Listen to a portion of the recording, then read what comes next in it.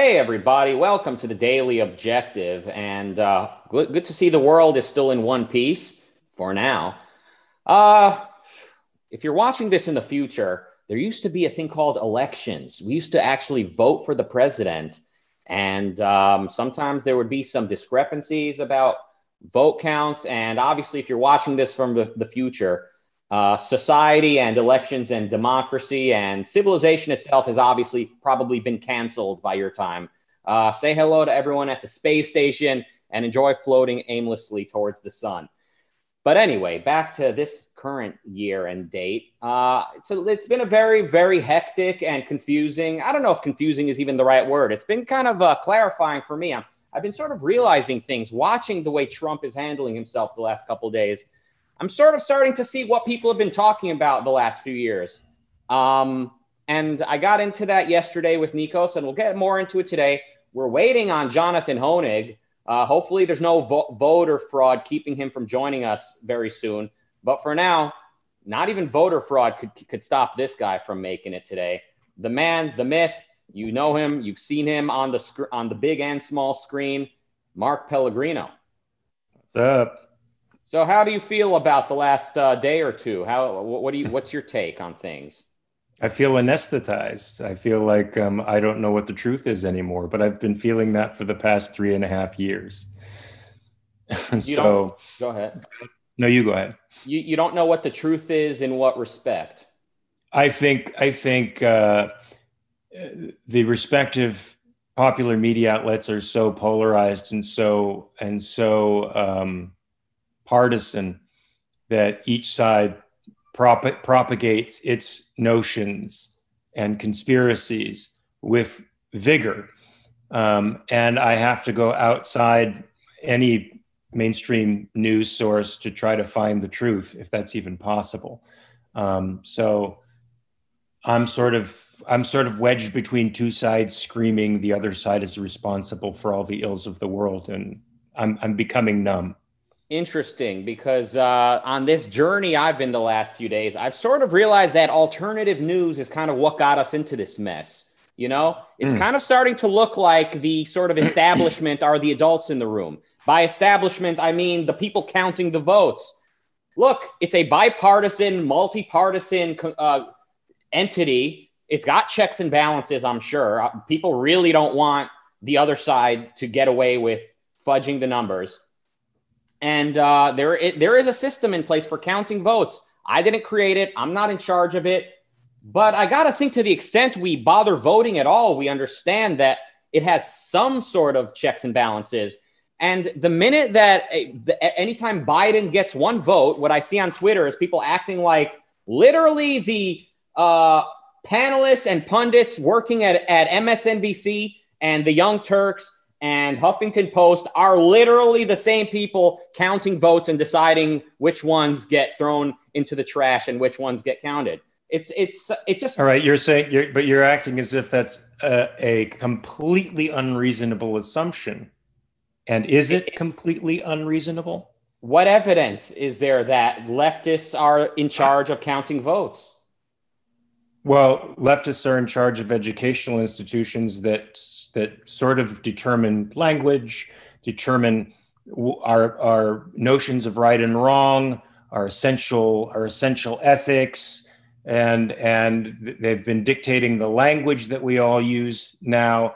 So why is it entirely presumptuous to assume that a vote counter might not be animated by prejudice, think that prejudice is completely okay given their ethical framework, which they've been learning from kindergarten to 12th grade and beyond? Because a vote counter, an individual vote counter, does not have the autonomy to just decide who the next president is. There are people watching the people counting. There are people watching the people watching the My people point counting. is, is there, if there's anything systemic in our country, it's a systemic dissemination of ideas and values. That to me is a fact. And you mean to tell me that somebody can't be animated by those ideas to put their fingers on the scales? I don't know. Is it reasonable to say that a Republican poll watcher should be 6 feet away from the action as opposed to 25 feet away? Is that a reasonable argument to make? It may be. Can you see what's going on from 25 feet as well as you can see it from 6 feet? If there's issues with that, fine. I understand. I mean, are you learned on what takes place in these vote counting places? Because the first time I heard about this 6 feet versus 20 feet was today. And I'm not sure that all vote counting places around the country have this 20-foot distance. I mean, I'm sure that one of the things that I like about our system, it's a federalist system. So states have different standards about that kind of thing. I think this was with respect to Philadelphia, right? Wasn't this a controversy in Philadelphia, whether they should be allowed to stay within 25 or? It just seems like a very selective detail that people are zooming in on. And this is what I see on social media. And by the way, we've got a Republican majority in the Senate or the Congress? Which one is it? The House? The Republicans apparently can slip through this very intensely leftist run vote counting system and completely set it up so that Biden won't be able to pass anything without an executive order. Like he won't be able to pass anything through the House. But these same people who are letting the House become Republican are creating millions upon millions of votes in Biden's favor, and it's all fake. I mean, we got to be realistic. We can't just accept any arbitrary claim made by anyone on Twitter who feels it's all feeling. When there's no evidence, it's feeling to just say any vote for Biden is fake and any vote for Trump is legitimate. Certainly that's just feeling. But I'm not sure that all of the specific cases are necessarily wrong. You have to show me that they are. I mean, you have to show me that any voter fraud, when I see like a dead person voted from someone who's been dead for 10 years, that you look them up according to a tweet, you look them up and that person voted. Again, there's no verification process to know if this tweet is based on fact, but let's say it's true. How do we know they voted Democrat? Like, I mean, anytime there's the allegation of voter fraud, it's just presumed, Democrats are puppet masters. But these same Republicans who have become the party of Alex Jones, in my opinion, who have become the party of conspiracy-minded people who see a conspiracy, and every time a shadow passes by, these are the same people. They would never dream of faking a vote. The people who think that every Democrat is Hitler, who think that every Democrat is going to send us all into re-education. Wait! I thought it was Democrats who also thought that Republicans were all racist, sexist, misogynist. Yes, misogynist, and Trump was the equivalent of Hitler. So there's hyperbole everywhere. That's why I'm saying I'm numb to it. I've been battered over the head by conspiracies from the left and conspiracies by the right, and I don't give a fuck anymore. I'm not saying that Democrats don't act hyperbolic either. I'm saying when it comes to counting votes, why do people just assume any voter fraud must be in the Democrats' favor? I think because they've been openly ends justify the means. Of course you can't paint everybody with a broad brush, but the militant partisans have been ends justify the means. Ethics guided by that type of ethics. So it's not unreasonable to presume that they'd put their fingers on the scales. And the media that's in the bag with the left has been putting their fingers on the scales. They've refused to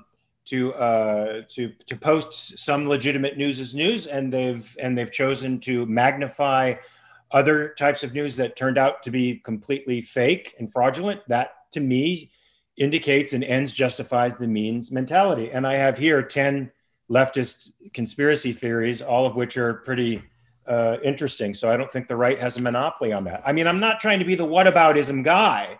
No, I'm trying to me either. I'm mainstream sucks. You're saying it's both parties, and I'm saying I agree it's both parties. But when it comes to counting votes, why is there this widespread assumption that a bunch of leftist Democrats are in charge of the voting counting process? That's all I'm saying. And being the ends justify the means group that is the left raises them one rung of hell from the people who have completely dispensed from reality and following Donald Trump to the edge of the earth. By the way, Jonathan Hoenig, nice of you to join us. Sorry, we're out of time. We're out of time, Jonathan, but you look great. Okay, Jonathan, how do you feel about that? Thanks, Rucka. No, and thanks for having me as well. I mean, I share your frustration, Rucka. Mark just mentioned something about putting one's thumbs on the scale to favor the Democrats or the favor of the Republicans. And, implied in that is the assumption that there's a difference, right, between, and Rucka, what I think you're identifying, I'm hearing, is that same tribalism that says the ends justifies the means. As long as so-called my side wins, then throw truth out the window, throw reason out the window, throw reality out the window. And, there's often this association with Ayn Rand with Republicans. Now, if you know anything about Ayn Rand, the person, she spoke out against conservatives going back, I believe, to the 1960s, certainly the 1970s. She did not vote for Ronald Reagan. So she's kind of refuted and put off a lot of those characterizations. But I think from my perspective, to be an objectivist is to be an independent thinker. It's not to be on the right or the left. I don't think those things mean any, especially times like this, when what you should want, in my mind, is to get an accurate count. We always say, you can't fake reality. And on some level, if someone gets into office based on fraudulent means, I mean, it's always going to haunt them. And it's always, I think, going to haunt their presidency or their some leadership. So no matter what side you're on right now, what we should want is an accurate, realistic count. And then, let the chips fall where they may. That's my POV. I agree. Does that include court cases? Does that include taking recounts? Does that include some of the stuff that this boorish egomaniac Trump will be certainly pushing in the future? Well, I'll just say, Mark, I was up, as many of us were, I think, overnight watching the election results. And, when the president started talking about how, I think it was, in the middle of the night, this is a fraud, there's election fraud going on. And you saw the markets just plummet.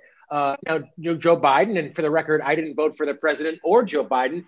Joe Biden talked, from what I heard, about essentially confidence in the system, let the system pay out. And, our founders were so brilliant. I think they foresaw a lot of that in the way that they structured this economy. So, don't let one's allegiance be to this side or that side. Let your allegiance be to Americanism and be to your own perspective. And know, I think we're strong enough to survive either Joe Biden or Donald Trump as president. I think the American sense of life is still that strong. So we should want the truth. And Mark, I guess, quick answer to your point, there'll be court cases for sure. There was in 2000 as well. But when something is decided, accept it and move on and truly get this country back on track.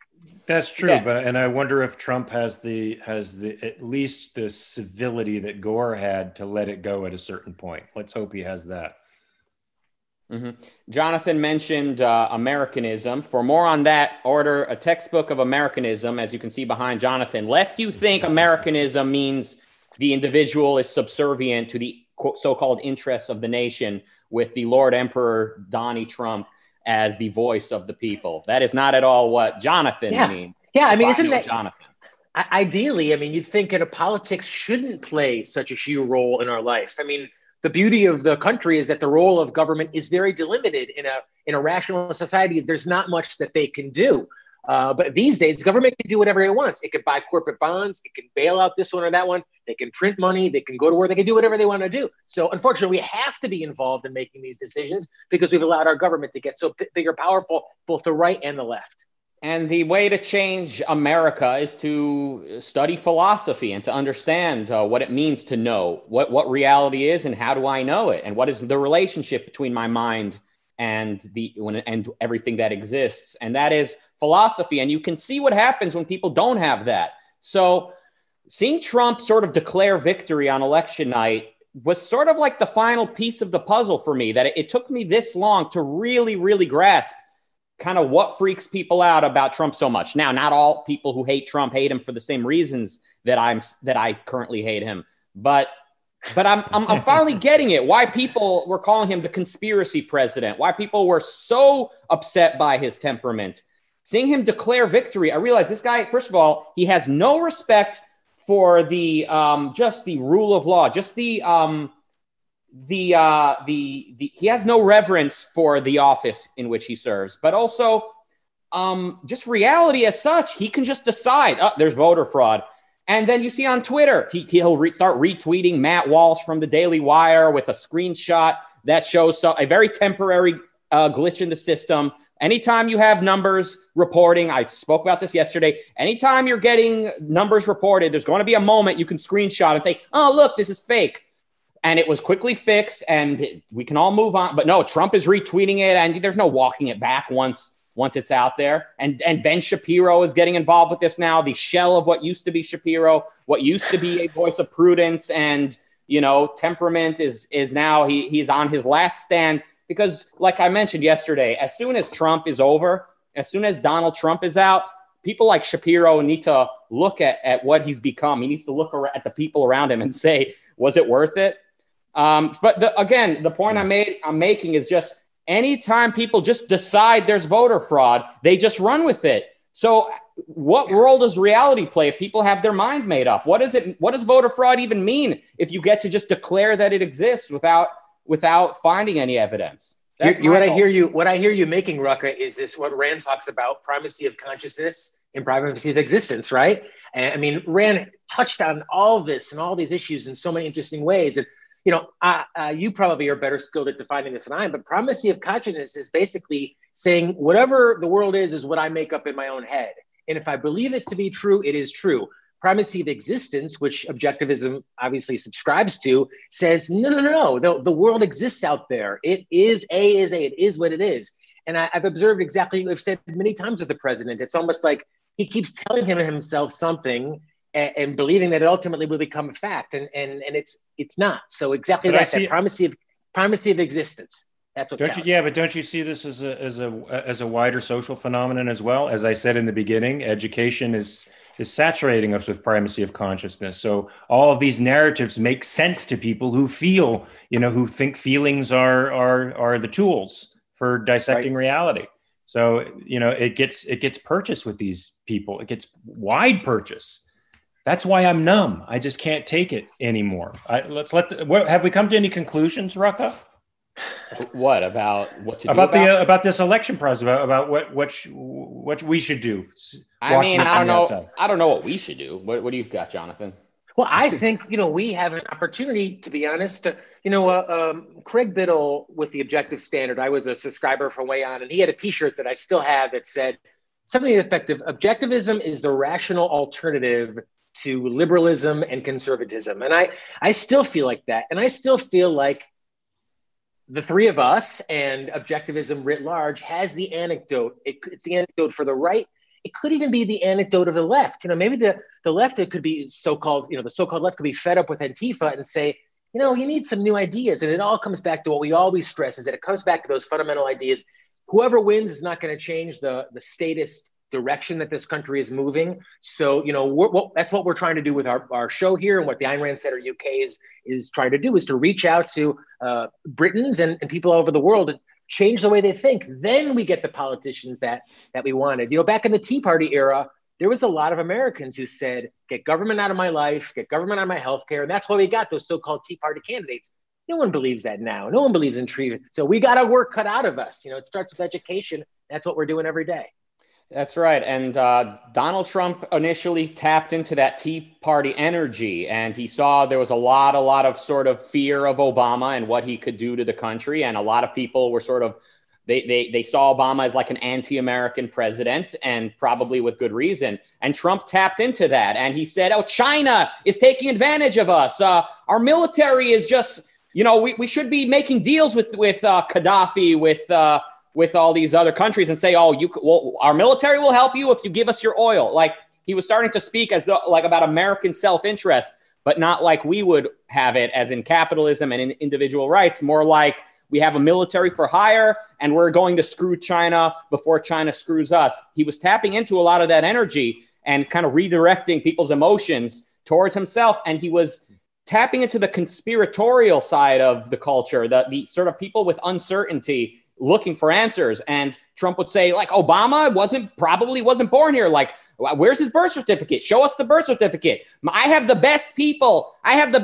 He said, looking into this. You would not believe what they're finding. He would say things like that. He would say, once Obama then produced his birth certificate, Trump said, I've got people looking at this document and they have some questions. Believe me, I have the best people looking at this. At the time, this was 10 years ago. I was younger. I was feeling like maybe Trump's onto something. Like maybe China is screwing us. Maybe Obama really wasn't born here. Not that should really matter where Obama was born. What matters is the principles of the president. But Well, I'll follow. But the fact, hold on, sorry, just the fact he was able to get me to kind of think maybe he's onto something. And I was already a fan of Ayn Rand. I was already into capitalism. And I was sort of feeling like, yeah, you know what, let Trump run for president. Maybe, how bad can he be? I get it. But this is why, like philosophy matters. This is why we need to sort of integrate and really understand what it all means. Sorry, Jonathan. Thank God I was never on his page.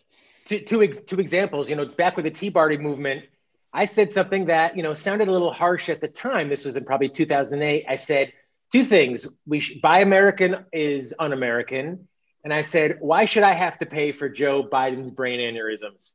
Now, it's a little bit cutting. Obviously, Joe Biden had a couple brain aneurysms, but the idea that why should you have to pay for someone else's health care? Here we are now, what is it, 15 years later.